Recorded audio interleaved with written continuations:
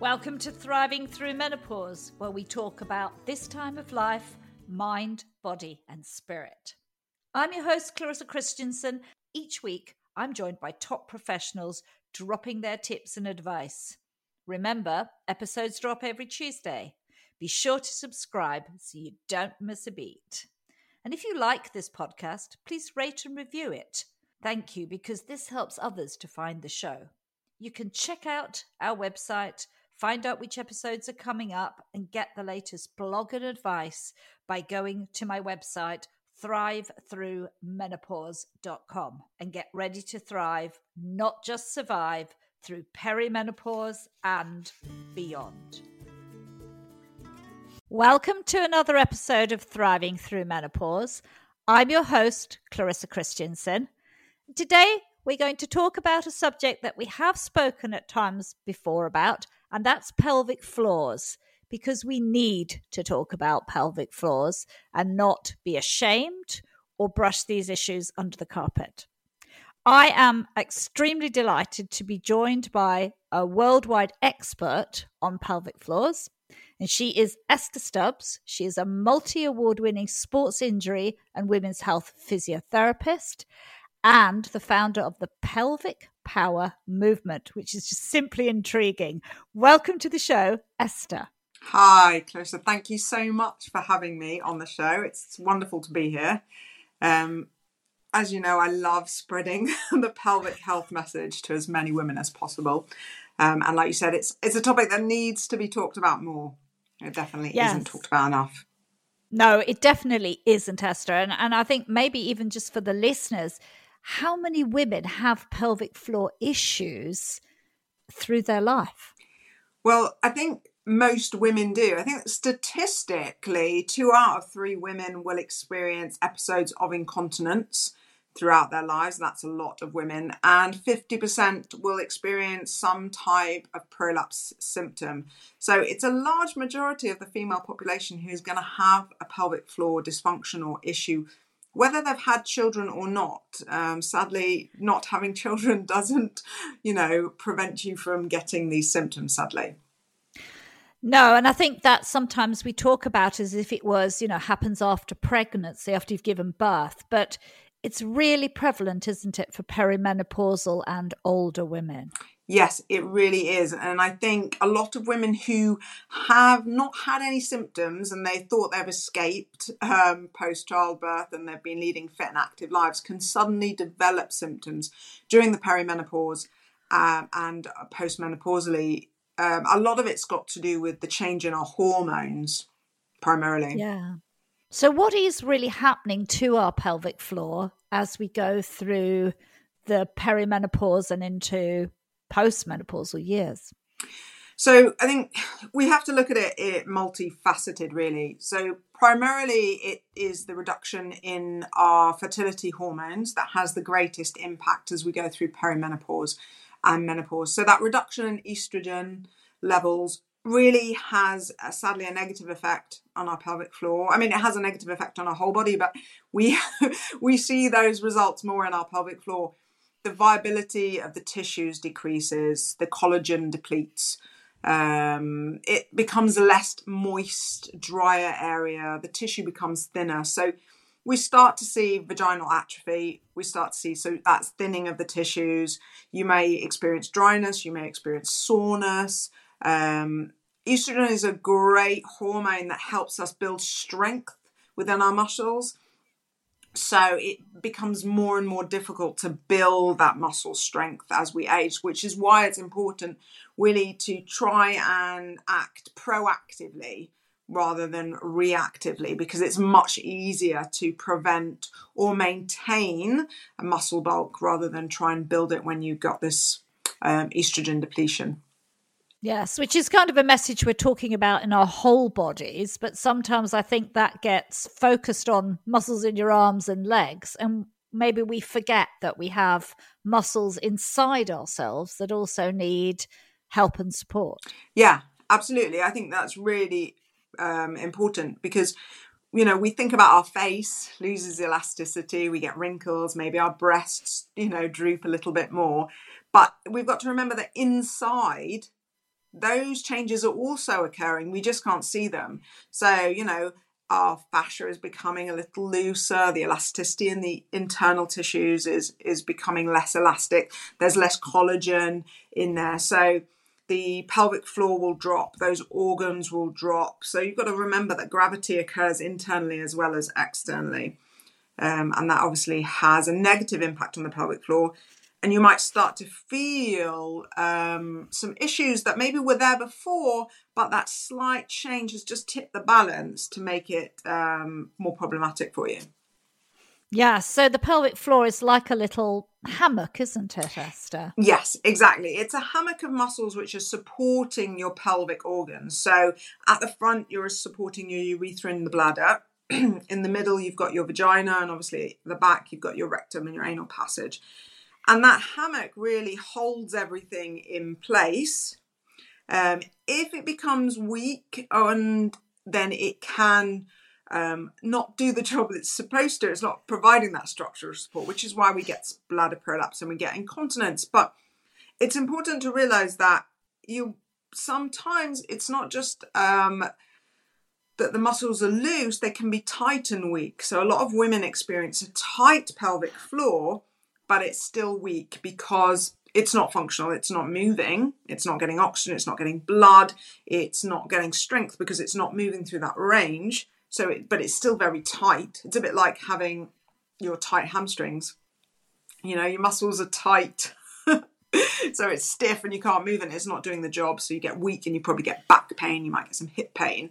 It's the same in your pelvic floor. If that is tight and weak, you're going to start to get hip pain and back pain. And a lot of women, that's one of the first symptoms they see actually is hip and back pain because their pelvic floor is not functioning properly. Yeah, and obviously that is occurring, as you said, much earlier. A lot of women talk about having back pain in perimenopause. Could the pelvic floor be part of that issue? Absolutely. Yeah, and for many it is. I mean, because if you think about we have babies, our body goes through a massive trauma. We get diastasis recti, so our abdominal muscles separate. If we don't have a good core rehab program after pregnancy, then you lose that support system at the front of your abdomen, which means that your back will then be taking much more of the load. If your pelvic floor is not recovered properly, you haven't done proper rehab, it may be weak, it may be tight. You then have it's a dysfunction. So you then get more back pain because it's taking too much load. The facets are rubbing, the joints are rubbing. A bit like when you get knee pain, don't you? When your knee joint rubs together. We're so holistic. I think we forget. We look in parts of us, but we need to look at a big picture, especially with the pelvis, because it bears so much load and it's involved in every activity we do. It's your foundation. So it's incredible how little attention we give it, really. It is. I mean, it's not something, unless you are someone like myself who practices a lot of Pilates and has done for maybe 15 years, and yoga. Most people are not thinking a lot about that part of your body, but you're right. All the center of our body is just above the pelvic floor. It's right in that sort of navel area. We're carrying all our weight there. And even walking is connected to our pelvic floor, isn't it? Yeah, absolutely. Everything. And I often attribute it to a trampoline. If you think about the pelvic floor as the bouncing mat, and the poles and the metal structure are your bones, and then the springs are your ligaments.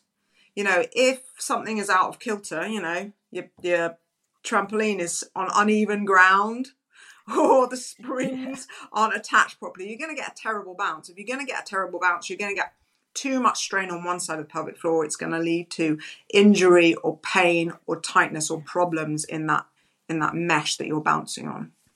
Yeah. So, I mean, people obviously initially think that it's urinary incontinence, but your pelvic floor is weakened a lot before that happened, or not?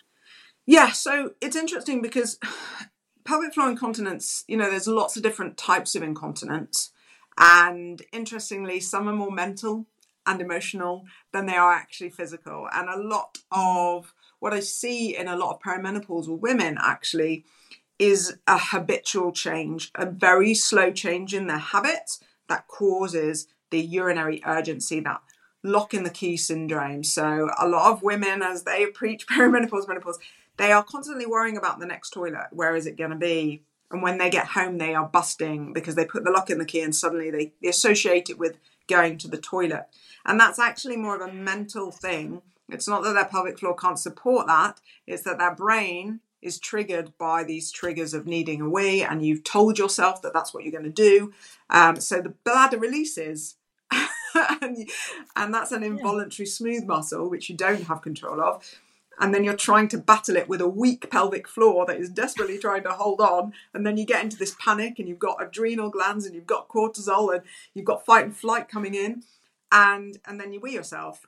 And then you've then got this pattern, this experience. Oh my God, this could happen again. And you start to panic more. And you get into this vicious cycle of panic and worry, and you just need to work backwards, slowly retraining the bladder a bit like a puppy to do as it's told. Yeah, that's the sort of stress incontinence they call that. Is that correct? That's actually urge incontinence. Stress incontinence is when we laugh or cough or jump, and that is literally more of a physical, can that bladder sphincter resist the pressure, the extra pressure that's put on the bladder during those moments. Right. So there's two very distinct different types of incontinence that can be happening here. Yeah. And I recognise that. Just got to go to the toilet before you go out.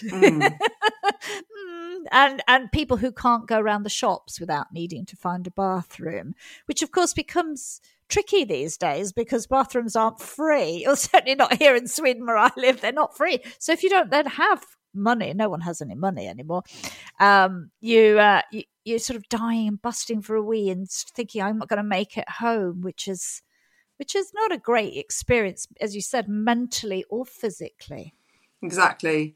And I think that's what makes people go to the toilet so much more often, because they're panicking, worrying about that. But then you're retraining your bladder to empty before really it's ready, because ultimately the bladder is a holding tank. It's designed to hold the urine until you are ready to urinate.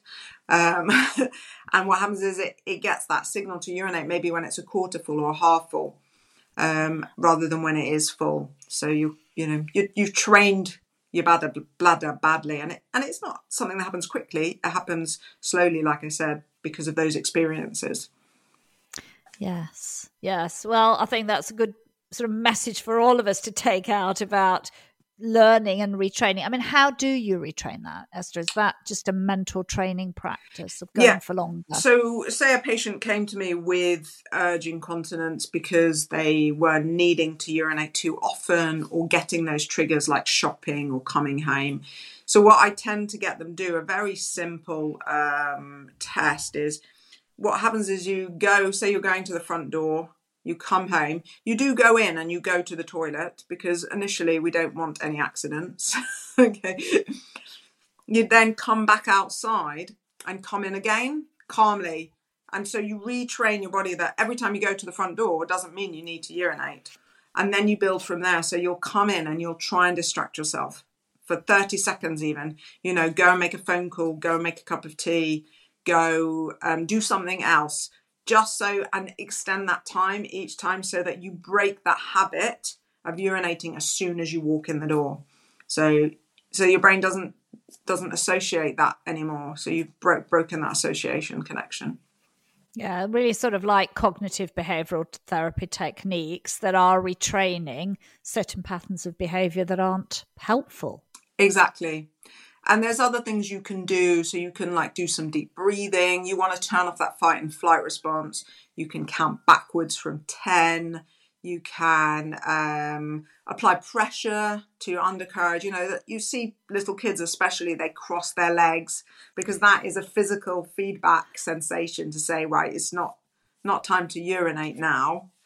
So just employing those things to just delay the episode slightly, without having an accident, calm your adrenal system down, and then you're in control. Right, now I'm happy to go to the toilet. It's not something you want to practice when you're out. No. Except crossing your legs, maybe. Yeah. But yeah, and just trying to regain the control of your body that, you used to have. Yes. And we really talked about this being totally connected to our hormonal change. Tell me a little bit more about what is actually happening in that realm of hormones. Is it just estrogen, or is it also other hormones involved? So I always say when I'm explaining it to my 3 children that I'm going through reverse puberty. So, and it doesn't happen overnight. And it's all the fertility hormones that deplete. So it is the progesterone, it is testosterone, it is estrogen. So when you do, for instance, many women are now turning to hormone replacement therapy. When you go for hormone replacement, you don't just replace the estrogen, you need to replace the other hormones as well to ensure you have balance. Because if you were to just replace the estrogen, your uterus would just get thicker and thicker. And you need to still run through the cycle of it, so it doesn't just build up and build up. But yeah, we experience the progesterone and testosterone give different physical symptoms. So progesterone's a good mood balancer. So we know that perimenopause and menopausal women are prone to mood swings. And this is caused by, the change in the hormones, the lack of the balancing hormones. Lots of them have anger issues. They flare very quickly. They're very irritable. And we need to look at the balancing of the testosterone in that instance.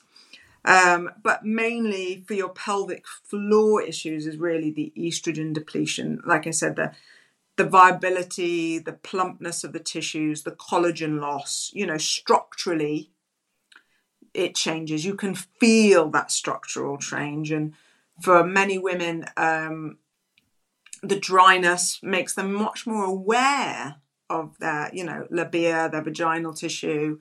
And that's uncomfortable. That can make them feel, nervous, worried, irritable, not want to have sex, lower their libido. If you're constantly aware of something being sore and irritable, that affects your mood and general demeanour.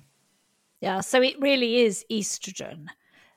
From a pelvic floor perspective, how beneficial is hormone therapy?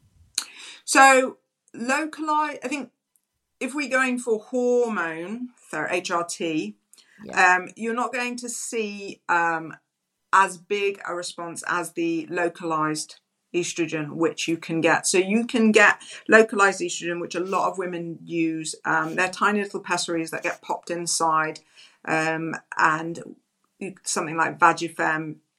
And you can also get a cream to put on the external area if you're suffering with any dryness. And this basically just provides a low dose of local estrogen to the area to help with that moistness, with that viability of the tissues, helps to preserve the collagen and help you to see some benefit with your pelvic floor exercises. So, if you weren't interested in going the full hog, then, localized estrogen works very well for many women. I can attest to that. It's been a lifesaver in the last few years. I'm into my 60s now, so I didn't really have any sense that there was a change. But over the last few years, I noticed that, and localized estrogen has been quite, amazing, quite honestly. So simple. I think I started with what was about a 3-week course, and every single day, and now twice a week, and some cream and a pessary, just life-changing. Yeah, I agree. And for so many women as well. And it can make the difference between, feeling uncomfortable, feeling stressed, feeling anxious, to, not having to think about it, not being constantly reminded of that area of your body. Yes, and I noticed that there's been a big move, at least here in Sweden, for this to become something that we give older women in care homes because their rate of urinary tract infection is so high. And that's connected as well, isn't it, to increased dryness? Yes, exactly. What happens during menopause, the tissue of the urethra actually changes, which means that bacteria can travel more easily up that urethral tube, causing urine infections. So female urethra is much shorter than a male urethra, which is why we get a lot more urine infections. But once again, in menopause, because of that that lining of the urethra changes cellularly, it makes it easier for that bacteria to travel up. And yeah, estrogen does help localized with that, preventing that to occur. Definitely. So that's a big message. I think that's a takeaway for everybody. Just if you can't get it over the counter, which you can in some countries, then go to your doctor and get those prescribed for you, because the difference is huge on many levels. But you touched earlier on exercises, and I'd love Esther to talk a little bit more about that, because quite a few people will be familiar with Kegels, but from you're a real expert in this area. Talk more broadly about the exercises, what we should be doing, and which are likely to be most effective. Sure. So, yeah, you're absolutely right. Kegels is a very prominent pelvic floor exercise, which is probably the most talked about exercise. And they are great for a lot of women. They don't work for everybody, and that can be for a variety of reasons. In order for a Kegel to work, you have to have pretty good pelvic floor function in the first place. You know, you've got to be able to contract your pelvic floor, and a lot of women can't. It's got to be not hypertonic, because if it's already tight and you're trying to squeeze it some more, you're going to end up with some more issues that you don't want. So ultimately, before proceeding with a pelvic floor rehab program, I would definitely recommend, if you can and have access, go and get your pelvic floor assessed. See where you are. You know, are you tight? Are you weak? You know, have you got a dysfunction? Are you malcoordinated? Because if you're squeezing on one side but not on the other, if you can, you know, you're going to get an imbalance, which is going to cause you issues. Have a go at Kegels to start with. And the main and the easiest way to do this is to imagine you need to pass wind. So, and you're in a place where it's inappropriate.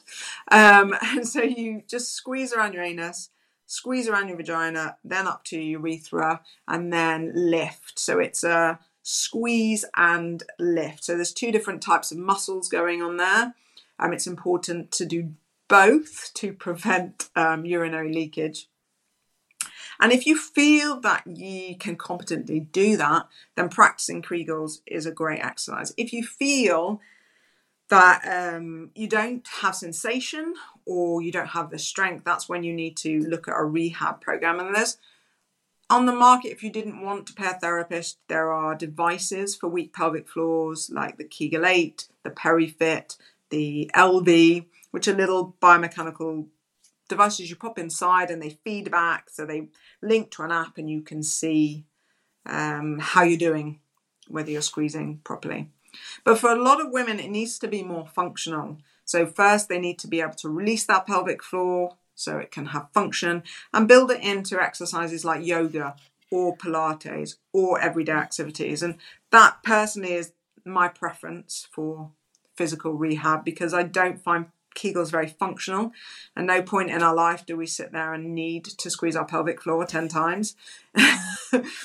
So it's more important that your pelvic floor is working for you when you're lifting, when you're carrying, when you're pushing maybe a buggy, taking a car seat out of the car. Maybe you're lifting your grandchildren, doing the shopping. You need to know how to effectively engage that pelvic floor to support your organs and your back and your stomach while you're doing those activities, so you don't get, more pelvic floor symptoms, or you don't get back problems, you don't get abdominal problems. Yeah. So for me, that feels, when you're talking, Esther, like a much more all-round training, so that you're taking it out into your daily life in a natural way, rather than I'm pressing an app and doing squeezy exercises morning and night or whatever. Yeah. Well, I think the problem is if you're just doing the squeezy app squeezes, your body doesn't know that it needs to squeeze when you go to do an activity. It only knows it needs to squeeze when you tell it to squeeze when you're doing exercises. And that isn't functional. That isn't going to help you. Yeah, you need to retrain your body to naturally engage when the activity requires it. Yes, and I think you're right. Things when you're doing things like Pilates, there's a lot of focus. But there's a lot of focus, if you have a good Pilates teacher, isn't there, on also relaxing fascia before you tighten them. As you said, tightening an already tight muscle causes an issue. And I think those are the sort of things that well-trained people teach you, that you're relaxed before you tighten, and therefore the effect is much better. Yeah, I agree. And I think it is very difficult because, Pilates and yoga can be brilliant, but it really depends on your instructor. I see a lot of patients that have been going to Pilates for 20 years and they've got no core engagement or no pelvic floor. And I'm like, well, what have you been doing? So if they don't have that one-on-one to be like, well, you're not actually engaging correctly. And the body is very clever at compensating. The stronger muscles will immediately take over. And if somebody's not watching very carefully, it can be very difficult to see if that's occurring in there. If you've got a class of 20 or something, you can't keep an eye on every single person. So no, and I think we've seen that kind of shift as well with much more training online. And I look at that and I go, oh, that's okay, because I went to private Pilates classes in Australia. They're obsessed about Pilates there. So I went there and I had private lessons, and then I went to class. So, okay, I can do that online. But a lot of people have, during lockdown in particular, come into lots of training with maybe no base knowledge. And as you're right, that could have a lot of damage, not just to your pelvic floor, but to other muscles in the body. Yeah, exactly. I mean, it's very difficult because it's great to see so many people participating in exercise. So we don't in any way want to discourage that. But I think it's important to go and get those base, that foundation, one-to-one initially, or go and see a therapist who can sort of make sure you're engaging properly and help you get back to doing any activity that you want to do.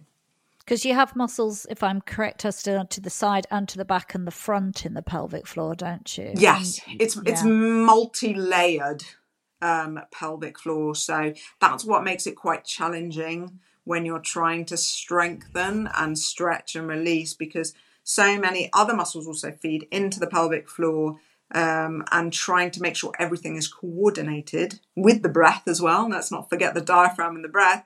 Yeah, it's difficult. It's difficult. Yes. So, I mean, your first tip then is really get yourself assessed. Yes, I think if you're serious and you want to improve, then investing in an assessment, whether it's private or NHS, is definitely the first step into beginning your rehab, because then at least you know where you're starting. Yeah. And would you recommend that even if you're a woman who wasn't having any issues with their pelvic floor, but wanted to be proactive about it? Absolutely. So I offer a service called the Mummy MOT and the Menopause MOT. So you can just come in and have an MOT, just see what's going on, and help you, keep strong, make sure you're doing the right things, or get some re-education where you need it. Ultimately, my goal is to get women back to doing what they love. So I don't want them to stay with me for months on end. I want to assess them, rehab them to a point where they can go off and maintain, because I know that unless they go off and feel confident doing the exercise, they won't do it. And they're just going to end up back in the clinic or have an issue. Yeah. So, I mean, I think that's really sound advice. And there are women's physiotherapists everywhere in the world. We can find them. We can book appointments and yes, get an MOT. And I love that you're offering that as an MOT. We're MOT. I think we sometimes take more care of our cars than we do ourselves. For sure. I think women are reluctant to spend money on themselves, spend time on themselves. There's always other people they're taking care of or other things that come first. But unless we look after ourselves, we're not able to look after other people as well. So, yeah, perimenopause seems like a good time to do this because everything does go south over time, but we can actually reverse that, and we can actually prevent a lot of issues down the line. Because I can remember my grandma had a uterine prolapse, and that wasn't fun. There wasn't a lot in her day that they did about that, except a ring that kind of kept it in place. Yeah, exactly. And I mean, now there are many more pessaries available, which address more issues than just the ring is able to. But really, you still need to be doing your pelvic floor rehab around the ring or around a pessary to ensure that the symptoms don't get worse, because the pessary doesn't stop the symptoms getting worse. All it does is support the prolapse structurally. And I think I was speaking to a GP last night, and we were talking how actually the biggest factor for elderly people going to a care home is their continence. So if they're unable to maintain their continence and they need some full-time care, it's when they really start to need that full-time care. So if we can maintain our continence, we're less likely to need that, round-the-clock care. Yeah, and I think nobody wants to be shopping for adult nappies. I mean, it's not fun, and we don't want to have to do that. And I think that gets just worse in a care home where they tend to put people in a nappy and leave them there because it's easier for them and their staff issues. But we don't need to get into a care home for that reason. There's plenty of other reasons why we may end up there, but some are preventable. Avoid it. Some are more preventable than others, Esther. I love the work you're doing. I mean, tell us a little bit more about the group that you've formed. Fantastic. So the group is the Pelvic Power Movement Community. We're over 4,000 women now. We started in January 2021.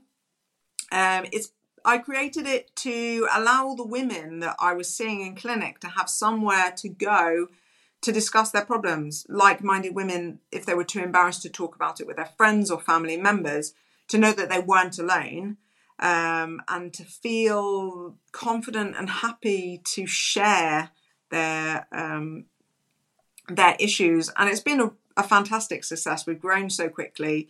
Women in there are really sharing their problems. Everybody is advising and supporting them with their own life experience, and everybody is different.